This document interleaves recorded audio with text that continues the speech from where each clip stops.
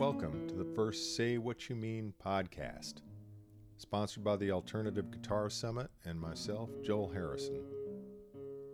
We're going to bring a monthly series of music and music discussion to you with some of today's most unique and visionary artists. There'll be a focus on guitar, but we won't limit ourselves to the guitar. Today we're fortunate to have Henry Threadgill speaking with us. Henry's written a guitar concerto for his longtime band member Liberty Ellman. It's part of a 4-concerto epic suite that's going to be performed at Roulette this Thursday and Friday, December 4th and 5th. In fact, you're hearing a MIDI file to the guitar concerto right now. For Henry Threadgill fans and composers in general, this discussion is a rarity. He pulls back the veil on his singularly inventive composing system. Be forewarned, there's a lot to digest here, and we're just scratching the surface. So we're going to jump right in. Here I am in Henry's apartment in the East Village, looking at the score to his new work, You Know Epic.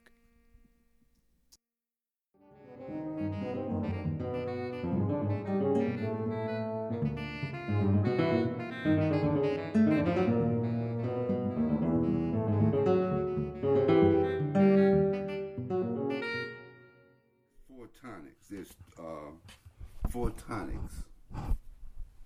So let's say C, F, and G. What I really mean is C, E flat, F sharp, and A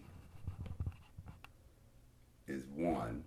F, A flat, B, D is 4. G, B flat, D flat, E is 5. So 4, 4, 4 is 12. That's the whole chromatic scale. So there's three tonics that's represented by 4 different positions. C, A, E flat, F sharp is all the same thing. They're all the same. There's no difference between them. It's equal distance. C to E flat to F sharp, that's equal distance. Right. And same way with the F. So anything and how that works is like for if you had a set of intervals like this. Here, these intervals is 3, 3, 4, 4, 6, 7. That's a minor third, a major third, a fourth, augmented fourth, a major 6, and a major 7. And let me just say for people who can't see the score that I'm looking at, that on the score, above a chord denomination, are those numbers 3, right. 3, 4, 4, 6, 7, which are directives to the player. Right. Now, in this instance here, you have a second set that's involved, which is 2, 2, minor 3, 4, 5, 6, 7. The guitar is moving in this set. Mm-hmm. So this is one set on top of a set. You can kind of liken it to the idea of polytonality. Yes. Set on top of set. So you see the guitar is playing this set, C, B, C, minor second. The other set is 3, 3. There is no minor second or major second. So you know that the guitar is not playing out of the 3, 3, 4, 4, 6, 7 set. Da da da. And then he is playing the minor third, B to D. Now, look at the cello. The cello, E, C, E, G sharp. That's the 3, 3, 4, 4, 6, 7 set. The other thing too is that like I use the word concerto for lack of a better word. In each one of these quintets, this is the unipic is the guitar quintet. Well, it doesn't end at the end on the last bar because it's 4 movements. Each movement is a quintet. It's like a concerto for orchestra. It only starts the featured the most featured aspect begins in that unipic movement, the guitar movement, but it continues in the second, third, and fourth movement. And the second, third, and fourth movements are other instruments do the taking the lead role in the concerto. They do the same thing. The things that are occurring in the cello in the very first movement, in the guitar movement, it's like you're already in the cello movement. You're already in the brass movement, the trombone, tuba movement. When it gets over to specifically the movement that's designated with the instrument identification, it's just a lot more obvious attention that has been focused on it, but it's going on all the way because there really is not enough time to do everything in one movement. So I keep developing it. It's a constant development of it from movement to movement. It's just one movement. C has got more attention. So there are 5 concertos, four concertos, mm-hmm. and then there's also an overall shape to the entire piece. Yeah. See, we are to listen to them. You can listen to them like separate, but when you put them together, then you really hear them. Then you hear the big concerto. You hear the big picture.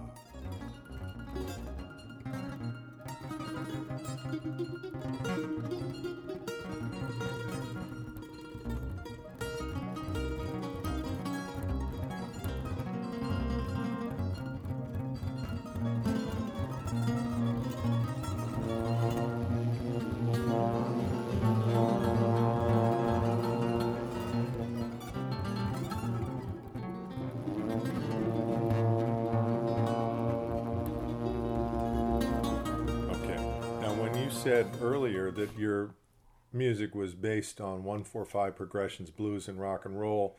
It's not progression, but it's based on 1-4-5. 1-4-5. Everything is either 1, 4, or 5 when you look at it. And how can you elucidate a little further how you make that connection between that music, which is part of your history? It's not something that's like, it's not obvious. It's not something that you're going to hear as 1-4-5. When you analyze it and look at it, you find it as 1-4-5. But you're not going to hear it that way because it's chromatic music. This music is constantly moving. You're not going to hear 1, 4, 4 to 5. You're not going to hear it that way. Yeah. Only it just lets you know. Or for instance, like if or the players, like you're getting ready to improvise, right? And a piece of harmony is sounded. And the piece of harmony is, let's say first of all, what is the harmony? My explanation of harmony is the old explanation of harmony. Any 3 notes is harmony. Any 3 notes, it has nothing to do with distances apart between those notes, the intervals involved. It has nothing to do with that. Any distance is 3 notes, not 2 notes, not, it can be more than 3 notes, but it has to be 3 notes, and then you have harmony. 2 notes is a dyad. It's not harmony. It does something a little bit harmonically, but it is not classically what you would call harmony. So B, C, C sharp is harmony with me. So like, let's say B, E, F, and you're getting ready, you're looking for so if you're getting ready to improvise, you can start on any one of those notes, B, E, and F. But when you look at it, what are you really looking at? There's 8 notes that you can start on. B is the subdominant, and E is the dominant. So that's 8 notes. B, D, F, A flat. You can start on all of those notes, right? Okay. Or E, G, B flat, C sharp. So that's 100.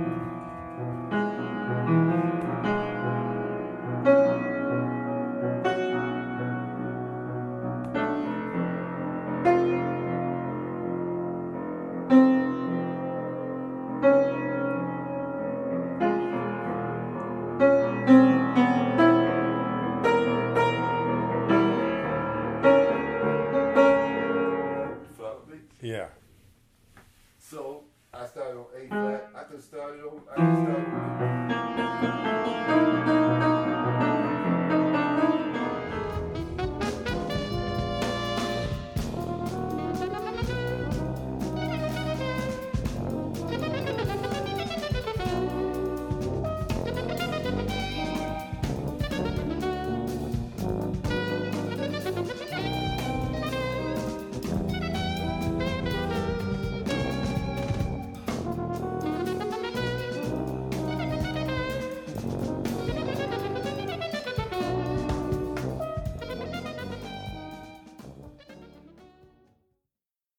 So how do you feel that this system enables you to build momentum in a piece? How do you mean build momentum? I guess what I mean is that to a lot of composers who haven't developed a system like this, momentum in a piece is developed by tension and release with more conventional harmonic forms. Yeah, But- right. But Okay. but are first of all, are you going for tension and release Of and course, building of there's the momentum? tension and release. Yeah. So Right. how would you describe that? That's hard to describe. Yeah. Because what it does, it gets me out of all of the regular harmonics sounds of the major minor system. Yes. I'm not confined to the major minor system in terms of harmony, like I said. So the chord is B, C, C sharp, or D, F, F sharp, D, E, C sharp, E, E flat, F. You know, so it doesn't fit that. So like, there's a lot more tension in the harmony itself. Yes. Now, I'm being very basic here and simple. So like that's just three voices. So you have three voices. So now when you add in a fourth voice, you no longer have 3-part harmony. Either now this new contrapuntal voice is a contrapuntal voice. It is a contrapuntal voice, but that it also creates harmony. And then the fifth voice is adding more. It could be another contrapuntal voice, and it too is creating another layer Yes. of harmony, because that's what you listen to when you listen to Bach fugues and Yes. things. Bach was already way ahead harmonically of what was getting ready to occur harmonically in European music, because he had already gotten to fourth chords, fifth chords, etc. through these through the contrapuntal voicing. And all of my music, most of my music is all contrapuntal. Well, that's what I It's was going to extremely ask you. contrapuntal. I hear a lot of the Every part momentum happening because of the counterpoint. Right. Yeah, but that's the counterpoint. Is a result of like two. Everybody can move. You don't have to move according to the way in regular harmony. You can move from a C chord to an E chord, or C chord to a G chord. Well, I'm moving by intervals to get to the G chord. I don't have. There's a circuit. There's all kind of ways for me to get to the G. In regular harmony, it's only one or two ways to get there. You know. Do you feel that intervals each have a particular character that you summon, or do you think of it that way? No, because like what's the interval that sounds between the guitar and the bass flute, a minor second with the bass flute on top of the guitar, is not going to be the same minor second when I put it between two strings, or put it between the string and brass. Always the sharpest dissonance is always in instruments of the same family. As soon as you change families, it weakens. It becomes less. When you put C sharp between two trumpets as a half step, it's extremely poignant. Mm-hmm. When you put it between the trumpet and the oboe, it changes. Yes, that's much lighter. A very good note for all you orchestrators out there. Yeah, when you change families, it is not as strong. It doesn't jump out as much, you know. Now, the unipic is these four quintet. Unipic, seropic is the first one, actually. Seropic. And are those words that have meaning, Greek words? No. Sorry. They all have the same ending, epic. Epic, I see, okay. Uno is one. Seropic is zero. Seropic is the first one. Ceroepic. Okay. And then Onepic, Onoepic. I see. Dosepic, Dosepic. And Trisepic, Tresepic. This makes me remember that one of the many things that sets you apart for your originality is your titles. Oh, well, yeah. Well, this is, I'm still improvising with letters and words. Yes. Improvisation never stops. Hmm. So this first one, was I going to say, Onepic, is not the first one. Seropic is the first one. Because 0 comes before 1. But this one is the one that is totally written in the contrapuntal harmonic system, as you can see. Even here, and look at letter F. Here, the movement. There's no. This only shows the harmony because we're going to improvise on this section. There's not going to be any improvisation on this, so that is not. It's not put in, so this is not moving. This is moving in a whole different kind of way. It's not moving. The harmony is really makes no difference to me. I don't really care about it because we're not coming back to it. We're not going to use it. So, cause here, if we stop it right here, look here. You have a G, E flat, right, B flat, F sharp. That's certainly C, E flat, B flat, C, E flat.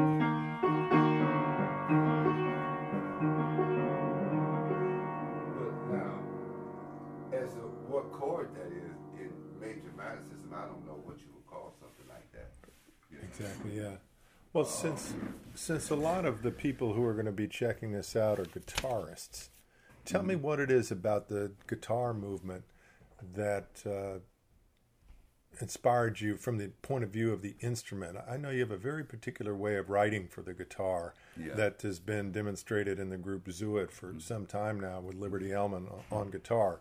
Tell us how you write for guitar in your own voice. Well, I've been working with the guitar a long time, back to Very Circus. It's, I never really liked the way in jazz and rock and roll, I never liked the way the guitar players were always playing all these big handful of chords. The instrument was just like locked down to being just a big chordal instrument and not a melodic instrument. And that's where it really goes back to, when you listen to classical guitar playing or you listen to the guitar players playing with James Brown, then you hear a whole nother way of playing the guitar.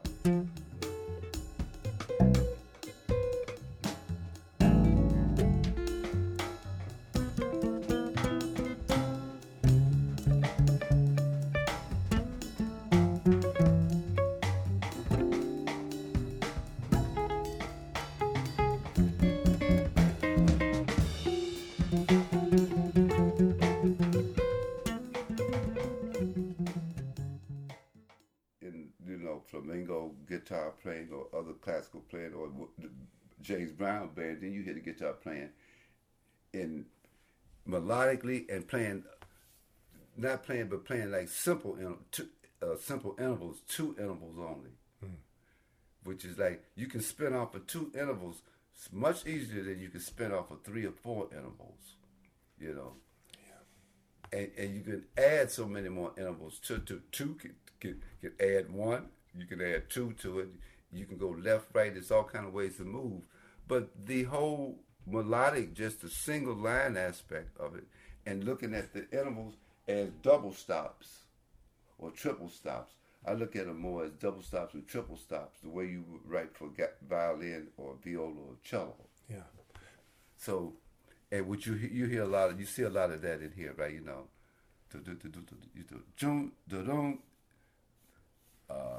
Yeah, this is the guitar line you're pointing here, out. These intervals here. Look at these jumps like this, right? Yes. Boom, seconds, things like that. You don't generally hear guitar players in regular music playing a whole lot of seconds and augmented octaves. and things like that. You know? Well, one thing that I noticed hearing some of your music over the past few years with Zooid, very specifically, was a James Brown influence, and I felt that had to do with the way that the instruments were working in rhythmic counterpoint with each other. Right. When you listen to, like you have two guitar players, rhythm player, and a guy chording, but both of them will be playing it pretty much the same way. Boom boom boom doom doom doom doom doom doom doom doom doom doom doom doom, and hit a dyad or something. Bing bing boom doom doom doom doom doom doom doom doom ding ding ding doom doom. So it gets up off that great big old like playing the instrument like it's a piano. Yes. Now, are there any guitar players that you could point to that were formative for you in earlier years that made you that made you interested in the guitar, whether it's B.B. King or? No, not really. I just like the instrument. I like all of the instruments. I like the guitar for the whole sound of it. Something about the sound of it. I was telling Liberty, I can't play it, and that's the other thing. It gets on my nerve because I can't play it. I know how to play it. I know everything about it, but I can't play it. Mm-hmm. I can play the piano. I can play a number. I can't play the guitar, so that bugs me. It really gets on my nerve that I can't play it. Do you? Can you tell us why you chose to have Liberty in Zooid play an acoustic steel string guitar rather than, for instance, the electric guitar that Brandon Ross and others played in very circus? I had done all this work with the electric guitars. That's why, for one thing. And it was a few times Brandon played acoustic, and like I had used acoustic guitar on "Song Out of My Trees" with the guitar quartets. I had wrote for guitar quartet twice. Remember, for soprano guitar, two regular guitars and bass guitar. I'd used those at least 2 or 3 times on recordings, those quartets, those strings. Are those recorded, by the way? Because I remember hearing Song Out of those. My Trees, and one is Over the River Club with Maya Milford, and then another one is just with they playing just a quartet, and then there's one with Ted Daniels playing, I forget that horn, like an elk horn or something. Honey horn, and 4 guitars. James Emery, and Jerome Harris, Brandon, and I think it was Ed Cherry.